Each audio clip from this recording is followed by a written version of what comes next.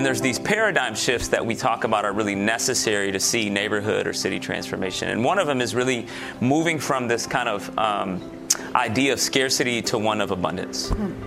And to be able to have a lens that says that there just is enough. There's enough in your community. There's enough in your city. We can't wait for some government Superman to come and rescue us. We got to find and be proximate to local leaders who, despite all of what we may see on TV, they see hope.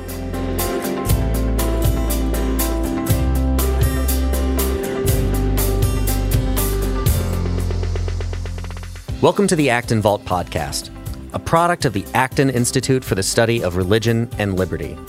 I'm Eric Cohn, executive producer. For this episode, we're bringing you a session from our recent Poverty Cure Summit, a conversation entitled Hope for the City, Neighborhoods, Commerce, and Social Capital, featuring Rachel Ferguson, Justin Bean, and Ismael Hernandez. Acton's biennial Poverty Cure Summit provides an opportunity for participants to listen to scholars, human service providers, and community leaders address the most critical issues we face today that can either exacerbate or alleviate poverty. Rooted in foundational principles of anthropology, politics, natural law, and economics, participants gained a deeper understanding of the root causes of poverty and identified practical means to reduce it and promote human flourishing. You can find additional resources in the show notes for this episode, as well as previous episodes on our website at acton.org/podcast. And if you like this program, you can help us reach even more listeners by sharing it with a friend and leaving us a 5-star review on Apple Podcasts. We welcome your comments as well. Acton Vault is available on Apple Podcasts, Google Podcasts, Spotify, or wherever you listen.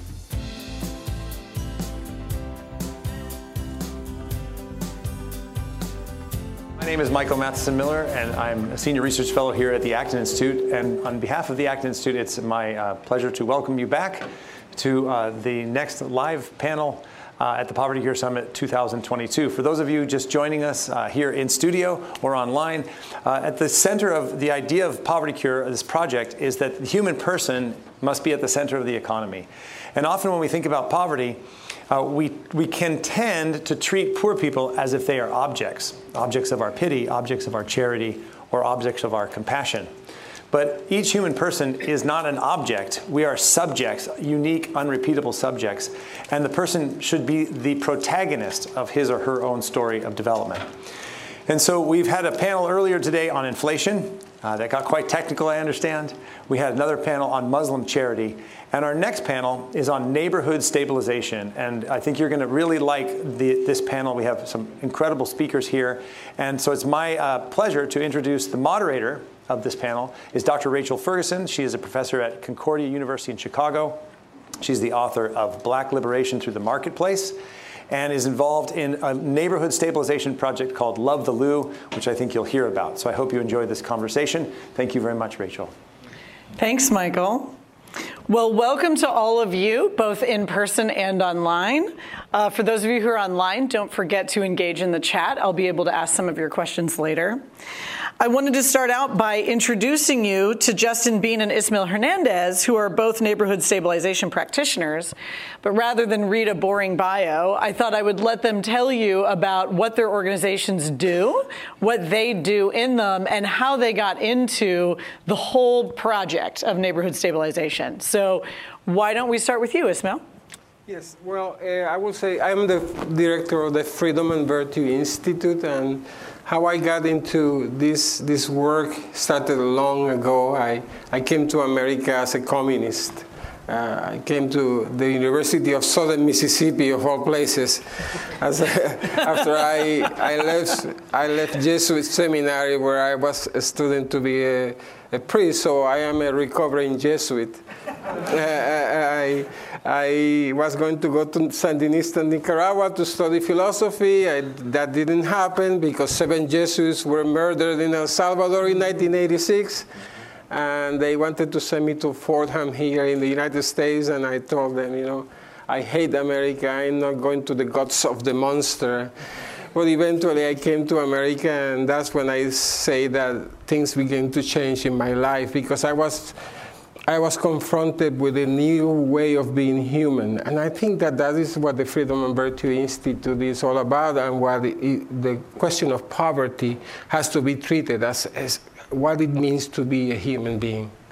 Not seeing people as mouths to be fed, bodies to be clothed, and problems to be solved, but unique, unrepeatable persons made in the image and likeness of God with the moral capacity of self-realization, that they can change their lives by the choices they make. And if we deny that, we deny their dignity. And that was contrasted with my understanding as a Marxist. I was a drop in a great wave. The wave had dignity. Within the wave, I had meaning and purpose. Outside of that wave, I was nothing. I was a curious accumulation of atoms destined to nothingness when I died.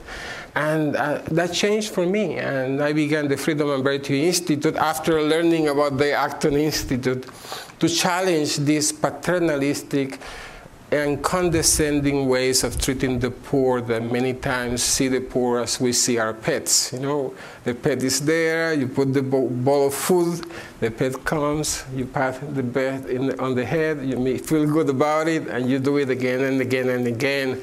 And again, that's disrespectful of the poor. So we do training on effective compassion for churches and nonprofits all over the United States, helping churches to challenge that false anthropology that sees these transactional systems as the way of helping the poor. We also have a program, it's called the Self-Reliance Clubs, and now we are in 3 continents. We have over 10,000 students involved in the Self-Reliance Clubs. I can talk later about the clubs. And we have a new program, we call it Commonality Training, which is an alternative to diversity training.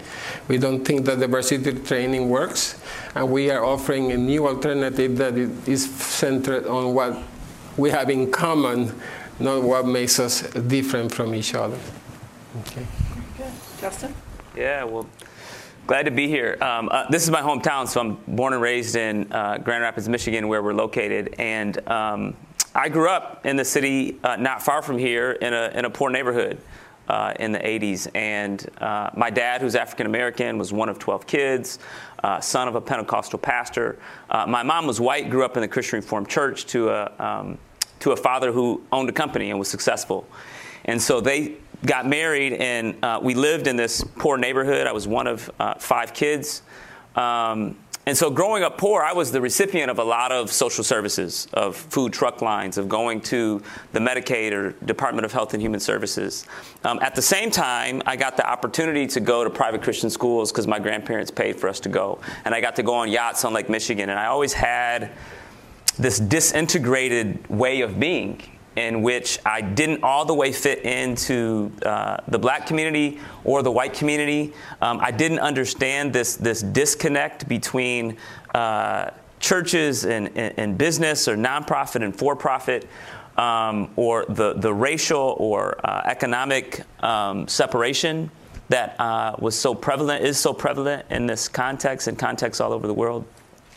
And so it really led me on this journey of what am I ought to do with this disintegrated self that was deeply yearning to kind of create places where there was human flourishing.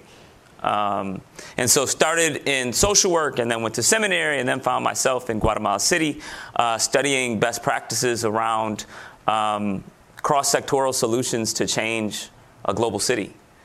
And so I came back to Grand Rapids in 2014 after almost a year in Guatemala City, where I was learning from lots of grassroots leaders and business leaders who were doing all kinds of interesting things, and found this organization, really a collaborative called the Grand Rapids Center for Community Transformation. And so it's a collaborative of 3 nonprofits and 3 for-profits who are really working together for the flourishing of the city. And it's, there's a historical white institution, Bethany Christian Services, and a historical black institution in the Greater Grand Rapids branch of the NAACP, with businesses all co-located trying to do something. And so, we say part of this transformation is like partnering with people like us, not like us, and maybe who don't like us, and trying to create really a platform, an ecosystem in which you can have real dialogue. You can learn from one another and actually do something that accomplishes something more than what you'd be able to accomplish on your own. And so we have a lot of kind of development opportunities for young people in terms of vocational training and GED completion and job placement. We also run a small restaurant, event space. We have a landscape and construction company. But all of them are connected on this idea of human flourishing, economic vitality, wealth creation, I would say, as well as this deeper sense of belonging. That how do we create the right spaces in which people can be their authentic selves? And that's a long process. We're now more of a platform where we say we don't do everything, but we have created the right soil, the right kind of rich soil, that whatever you plant there can begin to flourish. Other ideas can come and clash with ours, and we can learn from one another and start new things, new innovative ideas, and scale them that really allow us to be able to do something unique in this context as well as context elsewhere. Over the past 6 months, in part, I think because of some of the success, I've been able to work with a number of other philanthropists and business owners in Grand Rapids that are also really saying, how might we change the way that we invest in our city? There's a lot that hasn't been working, but how can we begin to have a new paradigm in which we can do something uniquely different? And so I'm spending my time now working with a lot of business leaders, nonprofit leaders, and government leaders on how does this new framework and strategy actually get feed to it. So. I think in my case, I'm from St. Louis, Missouri, born and bred. And my father was a minister who had inner city ministry coming out of our church to one of the toughest streets in St. Louis, Theodosia Avenue. And I was down there every Thursday night picking up kids, and we were doing Bible study and basketball. And I think I picked up two things, which is that whatever the government was doing in terms of social services or welfare support wasn't transforming anything. It wasn't working. But also what we were doing wasn't really either. It made a difference here and there. It definitely did. I had inner city foster brothers. I think it made their lives better than they would have been otherwise. But it wasn't allowing people to genuinely emerge from poverty. And so as an academic, I went on to study social and political philosophy. And in the back of my mind all the time, I'm thinking about, quite frankly, the Black American male. Because that's who my foster brothers were. They were the ones who were caught up in the criminal justice system. I saw their trauma up close from loss of family structure. I saw the pull of the neighborhood, in terms of what replaces family. Sometimes it's gangs, right? Because everybody needs family. Everybody needs a sense of belonging. And so I was so thrilled when I've been very influenced by Acton Institute, by people like Robert Lupton, who wrote Toxic Charity, by John Perkins, Bob Woodson, Brian Fickert, right? I call them the prophets of neighborhood stabilization. I was influenced by them intellectually, but when I met Lucas Rugley of Love the Lou, I thought, he's the Bob Lupton of St. Louis.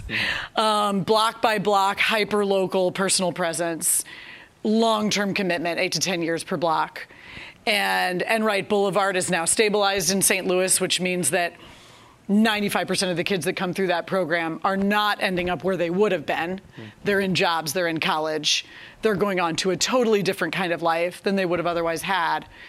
Not because there was some program that they went to for a week, right, that was somewhere else, but because someone came to them, started gardens on their street, lived with them for years at a time, offered them employment, walked through the difficulties of life with them, including not just how to get the job, but how to keep it when your boss is a jerk, right? How to get the driver's license, how to get the car. It's just walking through life with people and surrounding them, bringing the resources into the neighborhood. And so as a political philosopher, one of the things I think about is the way that our history of financial exclusion has isolated our poor communities. I call it network poverty. And so we have a kind of network poverty, which means that in our neighborhood stabilization efforts, what we need to do is make our networks available to people who otherwise would not have access to them. But we're doing that not through something high level, right? But by being right down on the street level with our neighbors. And man, could I tell you guys some wonderful stories about some of the kids in Love the Lou. Maybe I will at some point. But that's Love the Lou, and they make an appearance in my book, Black Liberation Through the Marketplace, as I discuss neighborhood stabilization as I think one of the most important solutions for poverty today. So for our first question, I want to ask, look, right, there are so many nonprofits. I think St. Louis, Missouri has 16,000 nonprofits. Our churches are all trying to make a difference, right? We're making a lot of effort, and we're holding a lot of charity, events. What are we doing wrong? Why is it the case that in so many of our very destabilized neighborhoods, and maybe in our rural areas too, we're not really transforming anything? So we're affecting someone in a short-term sense, but we're not seeing that long-term transformation. What are our churches and nonprofits getting wrong? Well, I would say the first thing that happens is that we begin to imitate the bureaucratic ways of the state. So many nonprofits become another state agency, basically. They may have a cross on the front of the building, a name may say a Christian name, but the reality is that because the money is coming from the state, so the inclination is to follow the processes that the state dictates. And many times we become poverty managers. We manage people's poverty, more or less keeping them well-fed, but still dependent on these structures. It's all about programs, about structures. I remember starting an association of pastors in Fort Myers, Florida, many years ago, trying to change that. And the first thing that they asked me was, what grants are there available in the state so we can go after that money? So what were we going to do? Whatever the grant says we are supposed to do. So we don't follow principles. We don't follow a baseline of principles upon which human action and effort follows. So we start with the heart. We feel sorry for the poor, and we go into motion. We go into action, and we need resources for action. But we never sit down to think about what are the authentic needs of the poor. And we followed, again, these bureaucratic ways of the state. And bureaucracy is nothing more than the normal human tendency for simplicity. When things are too complicated, we try to simplify, don't we? Yeah? And when we try to simplify, we focus on very depersonalizing elements. Because, if you're trying to help 50,000 people, you're not going to see them as unique and unrepeatable persons made in the image and likeness of God. It's impossible. So what we try to do is to narrow the criteria to something that is common to all your clients. Right there, you are losing the perspective of the uniqueness of the person and what that person really needs. So the second thing that we do is, what are the needs? Well, I don't know what are your existential needs, and that's too complicated. Don't tell me about your existential needs. But I know that you need food.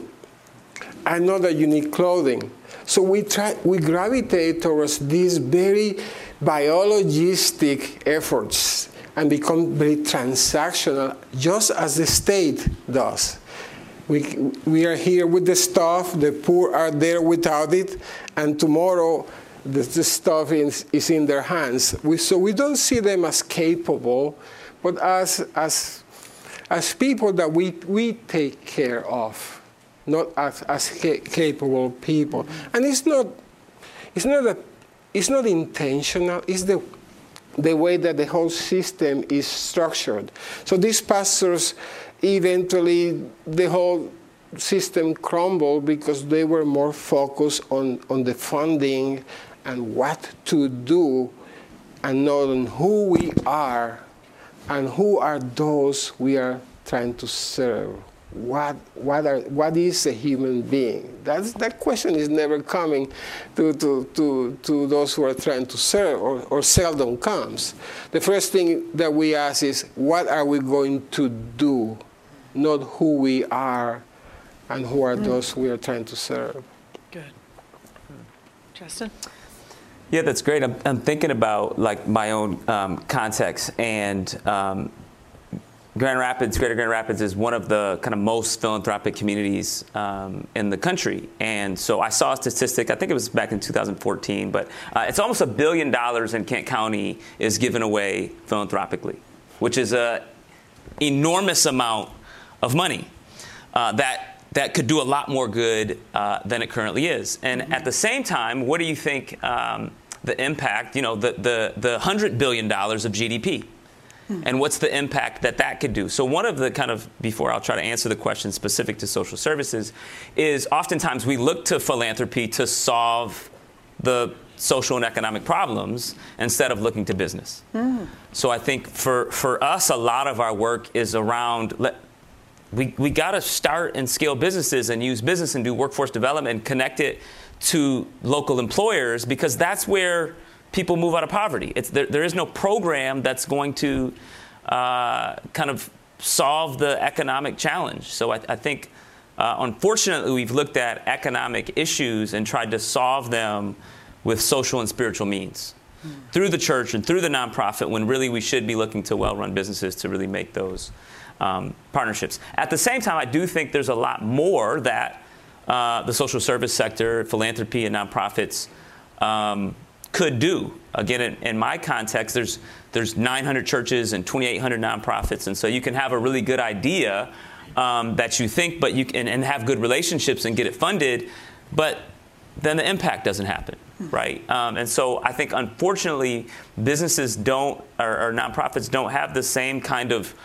rigor and kind of key performance indicators that you might see in a business. That, hey, in a year or two, if something's not moving, let's shut it down. But because it pulls on our hearts, we'll just keep giving to this thing that kind of makes us feel good.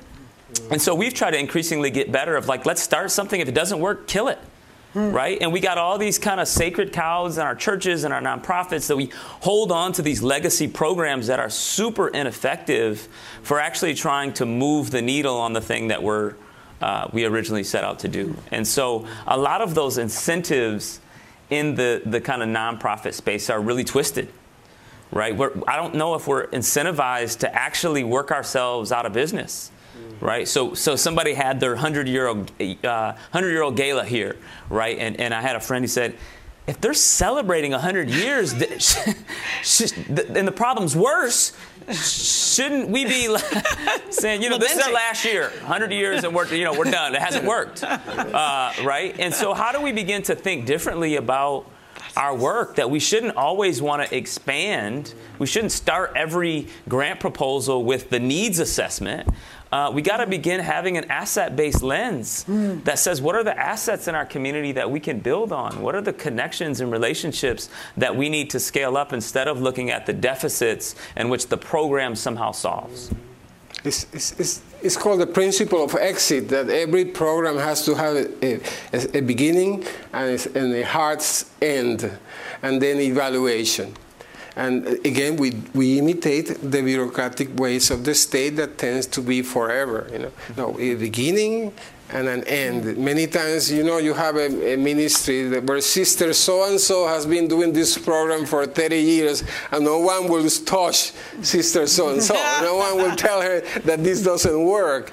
And it's because, again, we have this idea that as long as we are doing something, we can create the illusion of success if a set of stuff passes hands. That gives us the illusion that something is being done, when in reality we are breeding poor people.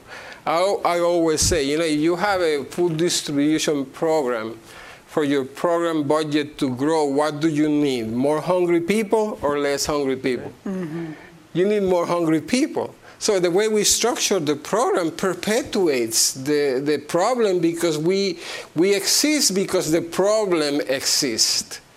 And again, it's because we start with the answer. No, we don't start at what does it mean to be a human being?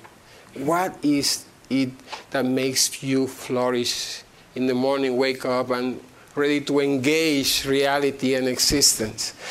instead of looking at what is poverty, how are we going to meet your needs. I'm not interested in your poverty. I am interested in you. I want to see you flourish, because when that happens, the poverty will be taken care of. So we need to look at not at the problem first, then our program, and at the end we look at the eyes of the poor. It has to be the other way around. And when we change the narrative of how we attend poverty, we begin to find answers. Yeah, let me just another quick thought that I think back to the economic way of thinking around this is, and maybe I'm overly crass in saying, sometimes I think that the best thing that a nonprofit can do is actually hire people from the neighborhood and procure services from local businesses in that neighborhood. Like that, and not to say that they don't do other good, but Ray Bakke actually in the 80s did this study kind of in Chicago where he kind of drew this line around a neighborhood. And he looked at all of the federal, state, local resources going in to fix these problems of education, of crime, of whatever, of hunger. And then really found out that as you look at all these resources coming from outside of that neighborhood coming in, most of those resources on some nonprofit or church program budget go to staffing. And the majority of the people who worked in that community lived outside of the community. Right? So the money comes in, and then it goes out in a paycheck, and then they bank, they have their mortgage, they procure services, they go grocery shopping, they invest all outside of that neighborhood. Right. And so to the extent that from a neighborhood lens, you can hire people from the neighborhood, procure services from the neighborhood, and create a local economy within that neighborhood. That's how you're going to be able to see impact. I don't think that most churches want to come and help, or nonprofits that want to do something never really look at who are you purchasing from? Yeah. Who are you hiring? Who are you developing? And I think that's an easy way to begin making progress of how do you use your resources. They're a picture of what you value. There's the classic Robert Lupton story, which to me is just sort of the perfect crystallization of what you two just said, which was his moment of realization in Atlanta, where he came into a house to deliver a Christmas shoebox. And he said he just was sort of, for one moment, his eyes were kind of open and he was actually observing what was happening.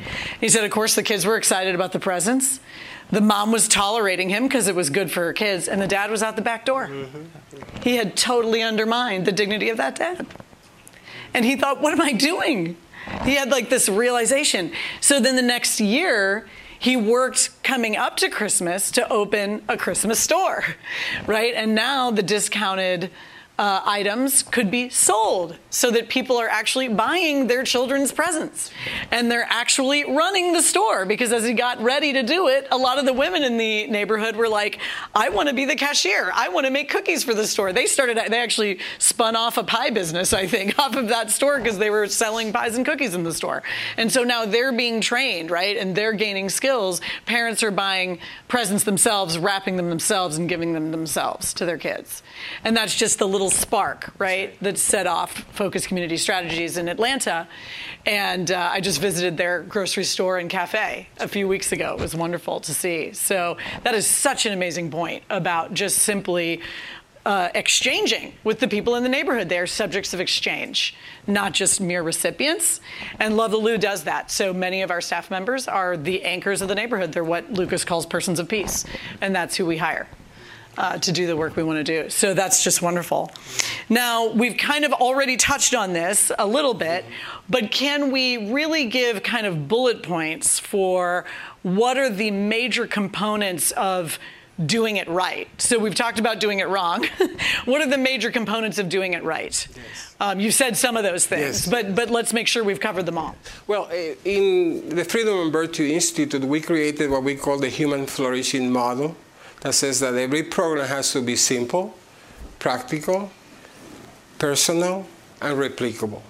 And replicable means that eventually you can get out of the way, and the community itself can pick it up from there and move themselves, the program, where they want to go with that program. Sometimes it's that we have this arrogance that we are absolutely necessary, that we have to be there forever, and it's paternalistic and condescending. It's the same as the structures of the state, that how can we survive without the state intervention? How can these people survive without us? We do exactly the same thing. Let me very briefly tell you about the Self-Reliance Club that we started as an example.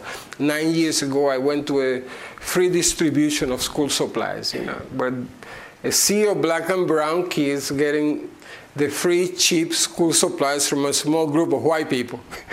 And when I saw that everyone was celebrating, well, I was fuming. I said, number one, why is always us in the receiving end? Why? It's better in the giving end. It feels better when you are in the giving end. It doesn't have to be this way.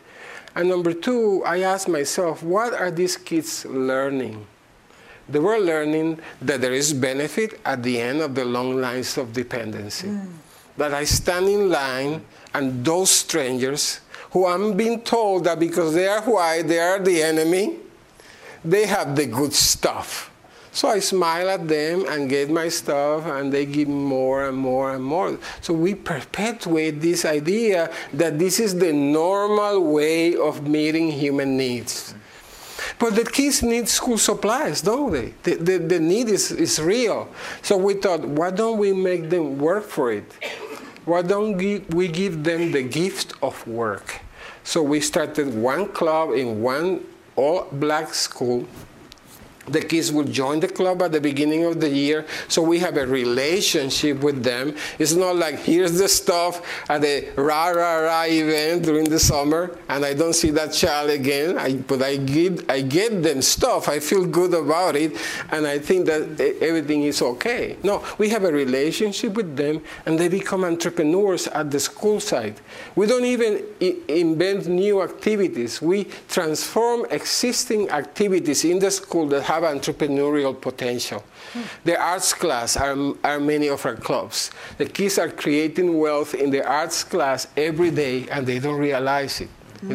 Some of them are garden clubs, that we call them farming clubs, because that conveys the idea of wealth creation. Gardening is a hobby. The kids create products. We put together young entrepreneurs fairs. The kids sell their products. And at the end of the school year, we had this beautiful field trip to a bank where we hand them their earnings for the year.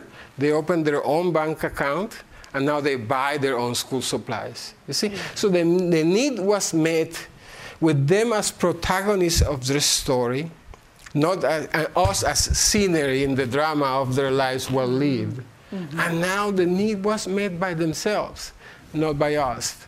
So this white saviorism can be avoided when we surrender the temptation of protagonism and let the poor themselves become the protagonists of their own stories.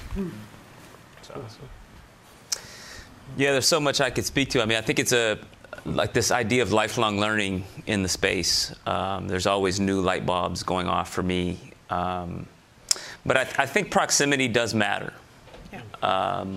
Being proximate to people in material poverty is something that I can't really, overstate.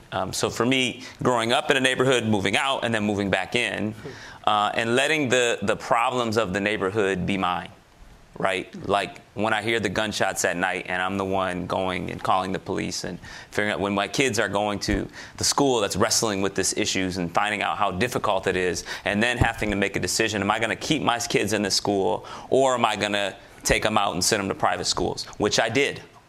But I have to wrestle with that and do it really openly so that people can kind of learn from that experience. I think there's some other principles as well that we've tapped into, and I'm part of a global network of folks who have been wrestling with this. One is a group called Street Psalms, about 50 cities all over the world that have been wrestling with this. And we've come up with this kind of training framework or formation framework called the Incarnational Training Framework. And there's these paradigm shifts that we talk about are really necessary to see neighborhood or city transformation. And one of them is really moving from this kind of idea of scarcity to one of abundance. And to be able to have a lens that says that there just is enough. There's enough in your community. There's enough in your city. We can't wait for some government Superman to come and rescue us. We got to find and be proximate to local leaders who, despite all of what we may see on TV, they see hope. And they're working towards that. And how do we get on that bandwagon? The second is really our posturing. And it's how do we begin to move from rivalry and competition amongst nonprofits or competition in business to one that's really a posture of peacemaking. And I think that's both an individual posture of I don't have to be threatened by someone else who's doing really good work, but that there's restoration that can happen. There's learning that can happen. And how do you have a posture of collaboration? And then finally, it is one that's moving from really a theory from above to one to incarnational practice. And really saying that that Jesus modeled that for us of kind of moving into the neighborhood. That's back to we gotta be present. Ultimately, we move from this idea of being afraid to jump in and try new things to one where there's freedom. That even in the midst of what feels really chaotic and fearful, you can be established in what you're doing and feel free to really love your city into greatness was kind of a term I use. So those are some I would say paradigm shifts that I've seen are necessary that folks have to kind of go through. Did you want to jump in? Just this may be controversial, but I believe that we need to say no to government funding. We cannot become the hard hand of the state. We have to become faithful Christians, faithful believers, present among the poor. And whatever we have, we suffer with the poor. That's what compassion means, to suffer with the poor. It's not to alleviate the suffering of the poor necessarily. It's to suffer with them. And many nonprofits are not willing to suffer. That's why they want the government's money. So whatever is bestowed by God's grace in our hands, we share it with the poor, we suffer, and we journey with them in this journey.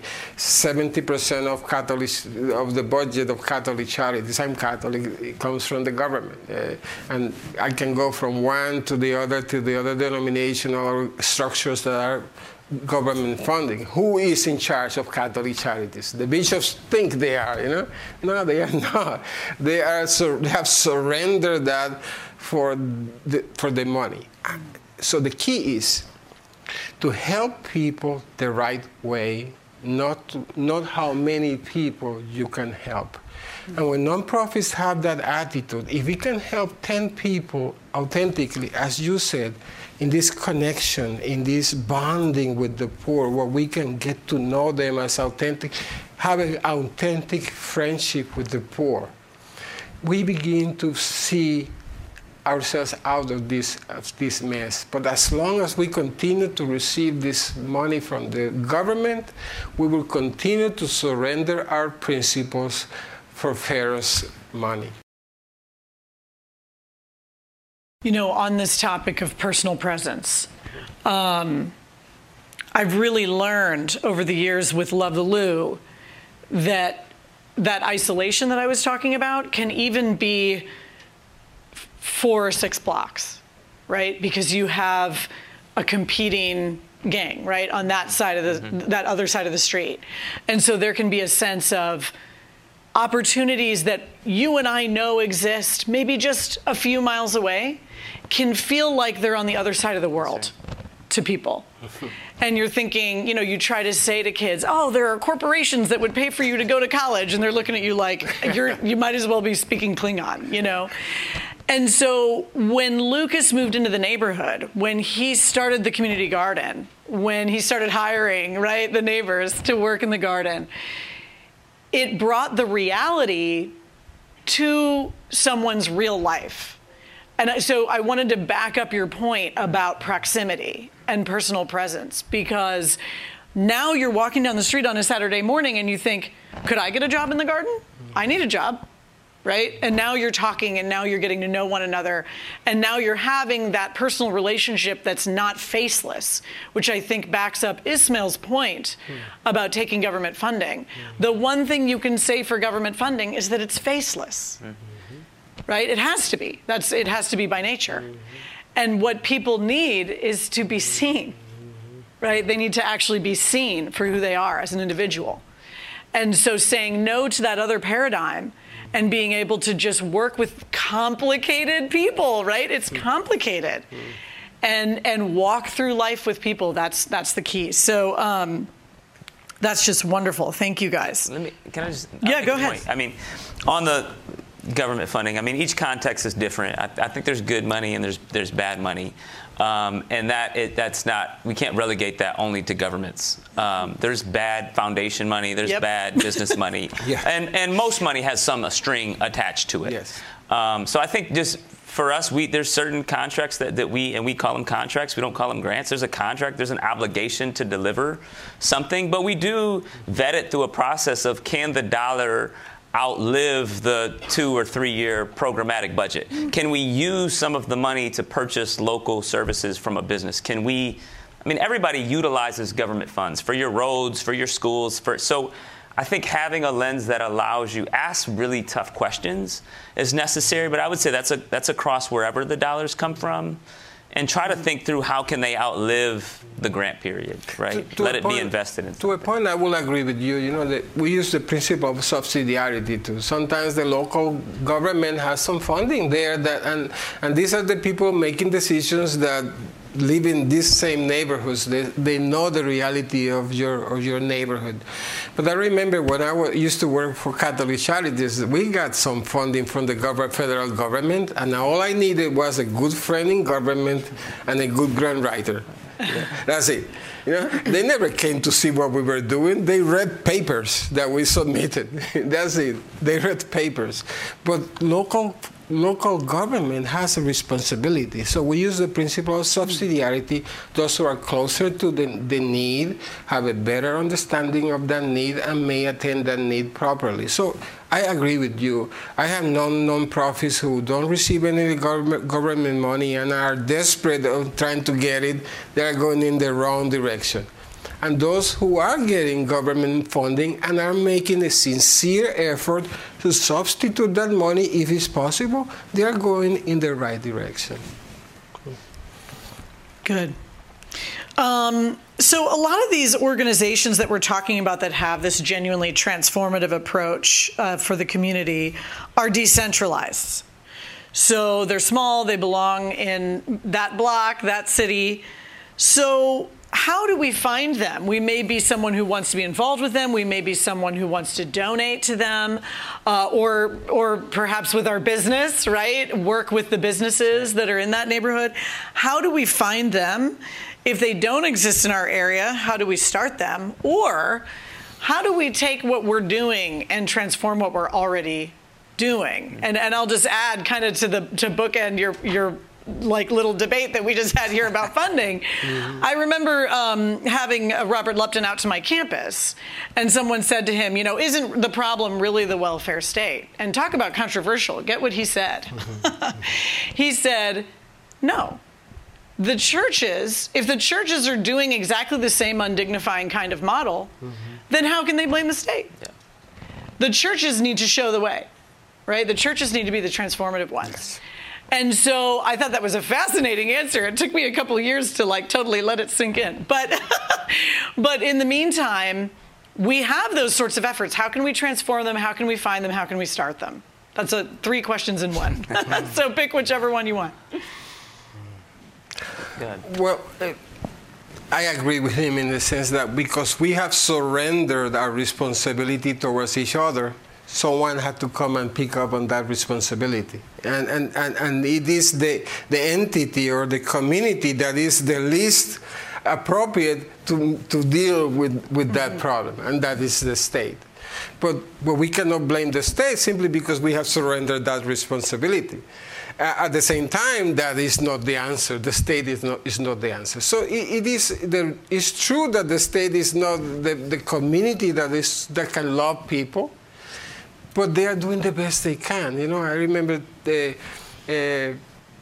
doing training with 70 social workers of a government agency years ago, and in the beginning I thought they were going to burn me at the stake, but no, that was the best training I ever did because they realized that they were They were tied by the bureaucratic ways of the state, and they wanted to do more. And that made me realize that we have surrendered that responsibility, and the church has to come to the forefront of action in helping the poor. I always use the example of African American community. You know, one of the most wonderful things for me is to speak with older African American men. Mm-hmm.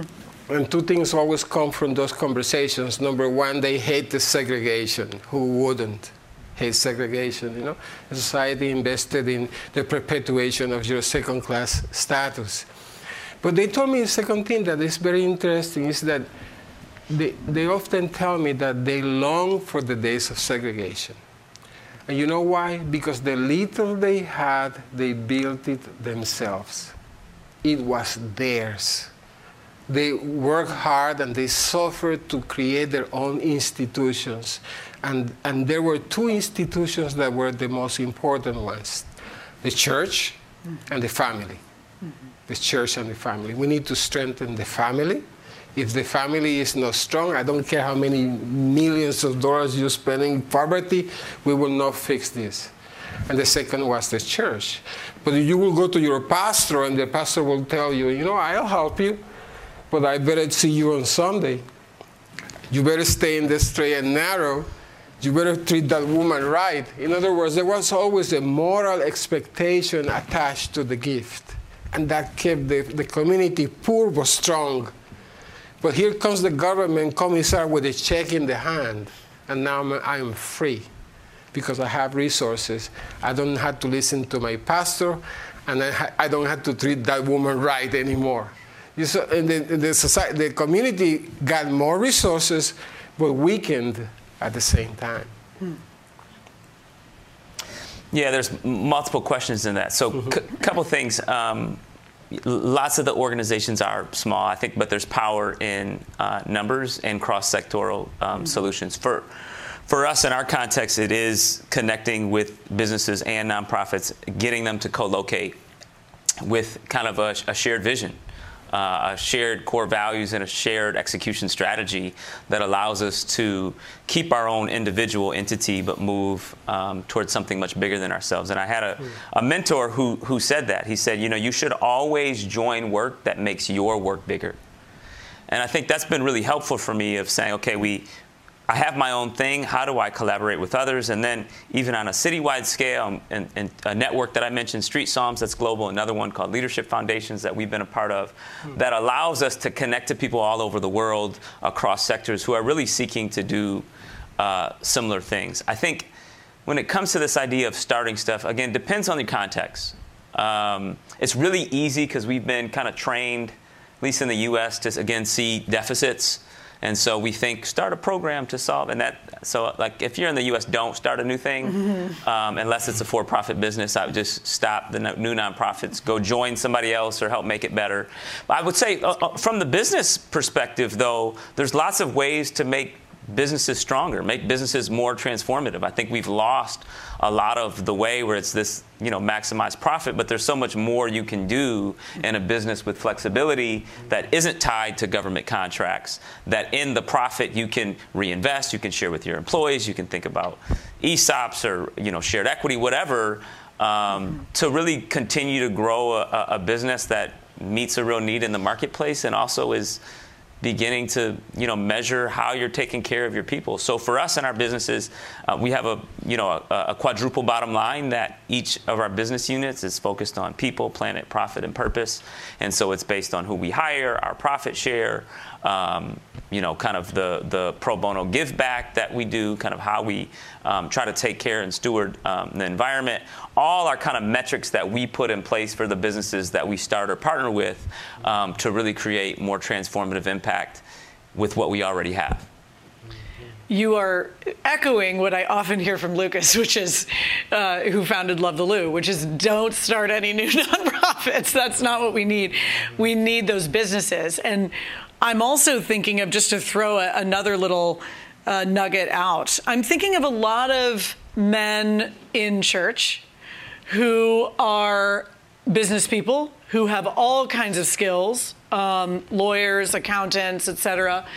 And when they come into our churches, we ask them to be a greeter or write a check, right? But are we asking them to take that skill set that they have in the marketplace and mentor an inner city entrepreneur, help somebody learn QuickBooks, help somebody get through, the regulatory hurdles of starting their businesses, right? Something that would, I think, really bring a lot of these men alive. And I'm kind of saying men, it's women too, of course, who can do this. But I know that churches tend to have more women. And oftentimes we wonder why men don't come to church. And I can't help but wonder if one of the reasons is because we don't ever talk to them about what they do from Monday through Friday. Yeah. And we're certainly not necessarily asking them to bring it to bear on the kingdom of God. That's right. And so I think we're missing another lesson I've learned from Love the Lou is that it's not just about what resources and networks we can bring into the community, but it's about what we learn from the community and what we're missing out on because we're not exchanging with members of the community. And there's a lot that we're missing out on. I think that's one example right there. I do believe that we don't need more programs. There are plenty of, you said 16,000 nonprofits. In St. Louis. You don't need 16,001. You're absolutely right. But how are we going to use our resources, both our volunteer work and our financial resources, and place them in the right place? And that's what I believe in collaborations like Poverty Cure, that targets and helps us know of these organizations that are doing the better work. And then you can put your resources in those that are doing the most good in the community. And I also believe in training. We need to train and help organizations that are already working with the poor to discover a new set of values and principles. We have a training, but there are others through charity and other trainings out there. And doing this training, I realized that how people awaken to a new understanding of things that for you and me may seem so simple or so obvious, and people on the ground had never heard of a different way of meeting human needs than just giving them the bag of food. And when you train them and you help them realize that there may be a better way, and then you work with them to begin to change the way they do their programs from a transactional system to a more human flourishing system, then we have a better outcome at the end. So training to me is key. Absolutely. We have some questions from the audience. So let's take one in audience and then I'll do some online. Go ahead.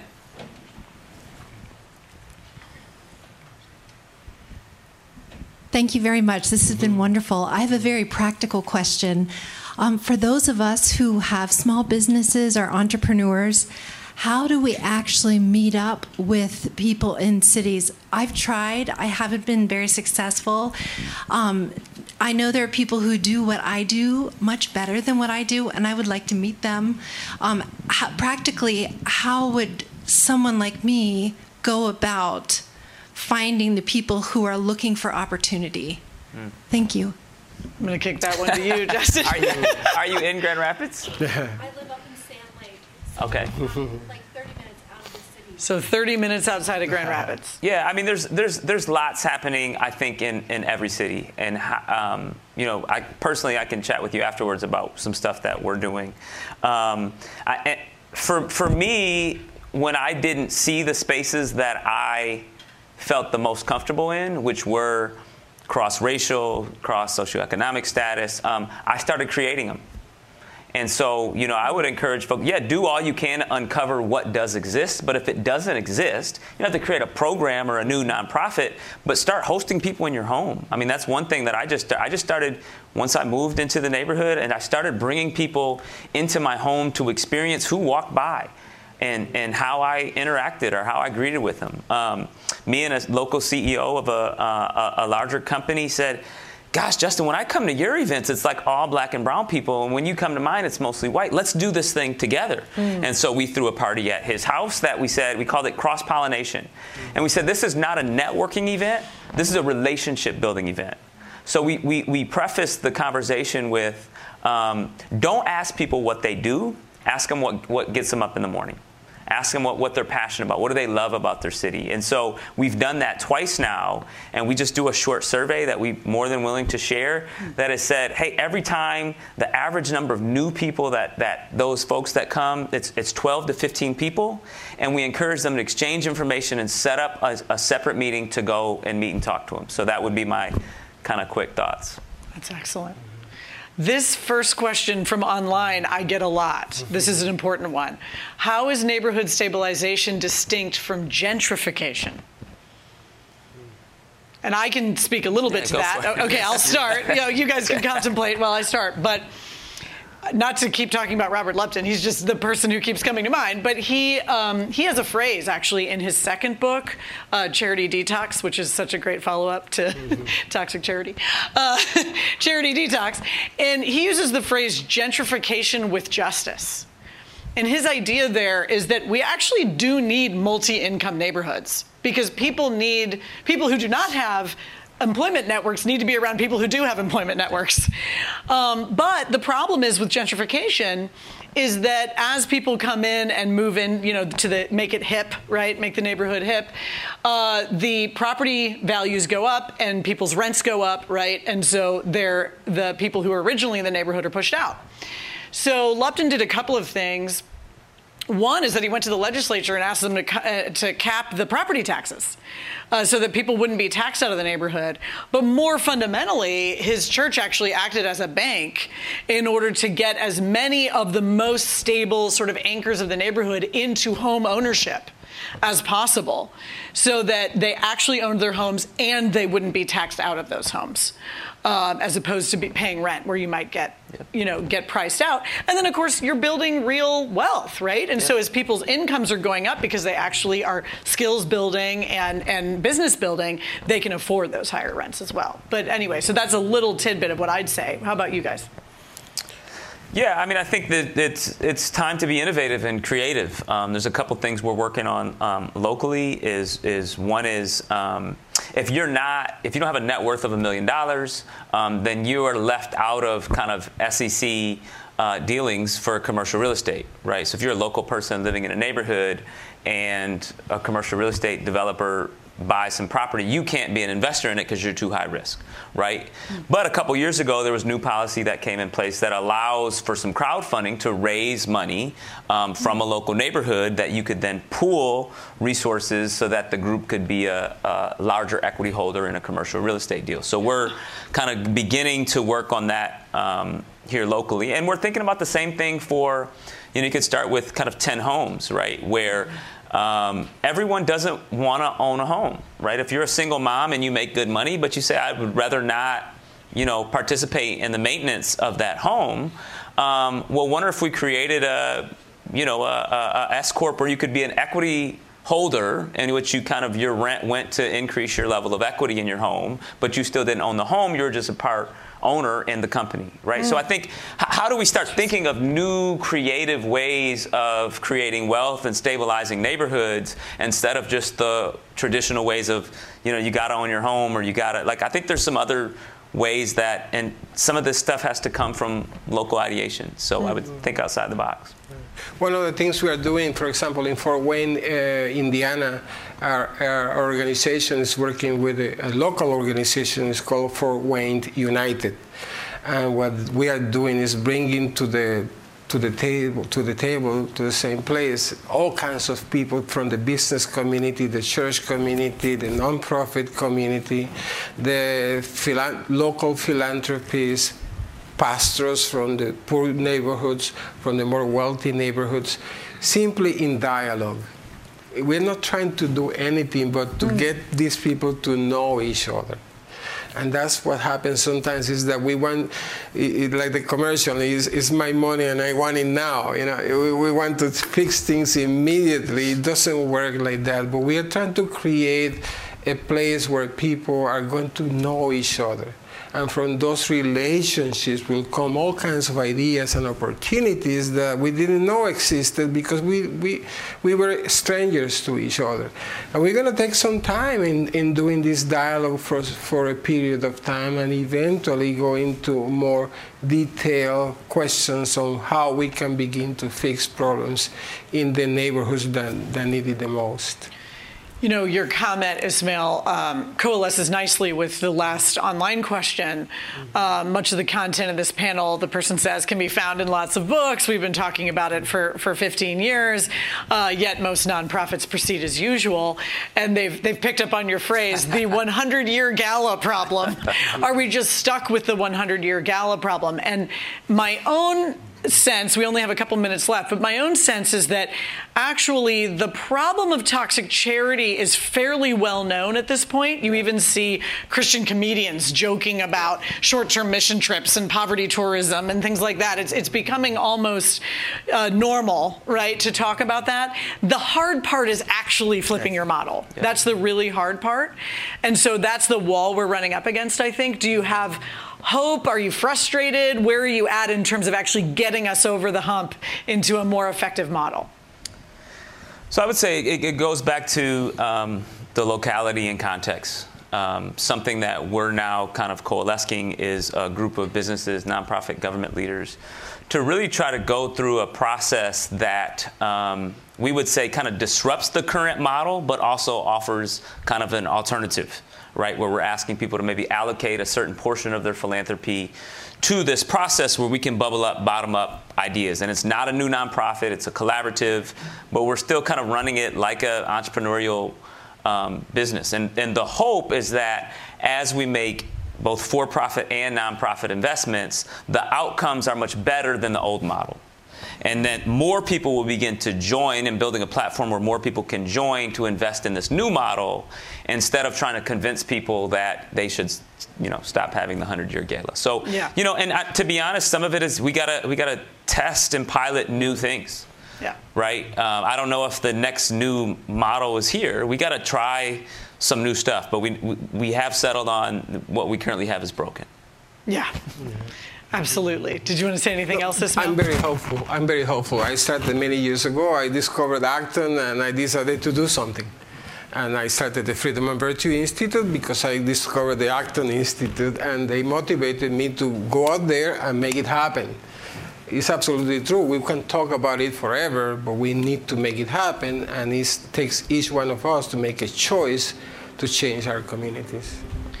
Well, I think one of the most powerful things we can do is bring that training to our churches and see if we can just help people to understand the paradigm shift.